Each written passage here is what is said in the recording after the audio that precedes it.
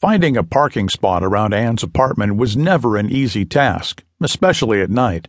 Ollie thought about asking where he could find the best parking spot, but before Ollie could say anything, Sparks pointed to an empty spot a short distance from Anne's front door. She was sitting on the stairs outside, chatting with a new guy.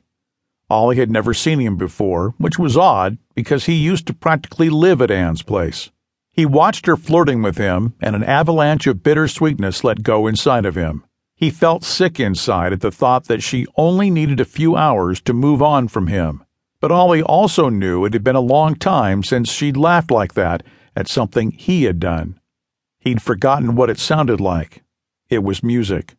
Ollie felt foolish, which dragged him mercilessly back to the softball field. He rubbed behind his ear. It was still tender. "Why didn't you tell me the catcher was going to hit me?" "I'm not the one knocking people over at home plate," Sparks said. "Why aren't you going to admit you're the reason it happened? It's not anyone else's fault." Ollie glared out the window, resenting everything in the world. Am I really asking for so much? Why can't I just be happy? He blinked his eyes and groaned. It was masochistic, watching Anne laugh as her hand rested on this guy's knee, but Ollie needed to punish himself for allowing their relationship to decay. It was like attending the viewing at a close friend's funeral. I ended up leaving the game looking like a fool. "Is that why you think I'm here?" Sparks asked. "Isn't it obvious? Everything's your fault." Ollie knew it was a desperate lie as soon as he said it, and he had a feeling Sparks would see through him. "Can't you just say it wasn't my fault that the catcher hit you? Fine, I shouldn't have done it. I shouldn't have knocked that guy down. Actually, you should have stopped at third base." Come on, are you really going to make me admit every tiny thing I did wrong today?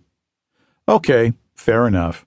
I knew he was going to punch you. I didn't tell you because I didn't want to. Just like that. Because you didn't want to? Ollie kept staring at Anne and the boy. That's it? It's more complicated than that, but yeah, I didn't want to. So why were you helping me out in the first place? Ollie looked at Sparks and made air quotes at him. Sparks grinned at him and said nothing.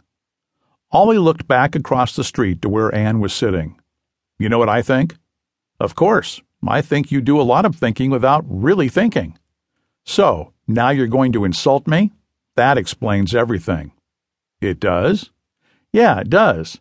You enjoy watching me squirm. You enjoyed that little awkward dance you made me do in the outfield, and you enjoyed seeing me get hit by the catcher, too. I bet any second now you're going to start pouring some lemon juice into the wound that Anne left for me earlier today. You are, aren't you? You chose to come to me because I'm a miserable person, and you're a miserability magnet. Is that even a real word?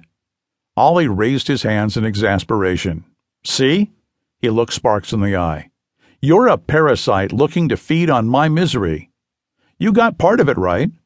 What's that supposed to mean? You're right that I chose you because I think you're miserable. Ollie shook his head and looked back toward Anne, the object of all his affections, the one thing he couldn't have.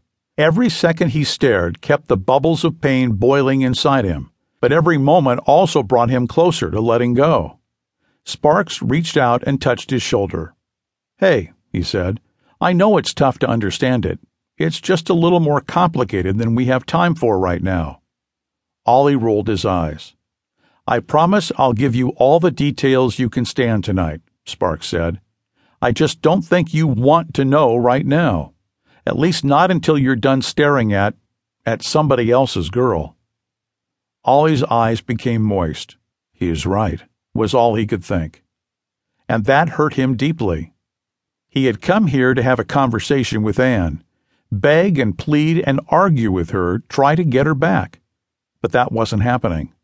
Somewhere between a minute and an hour later, Ollie quietly turned the key and pulled out of the parking spot.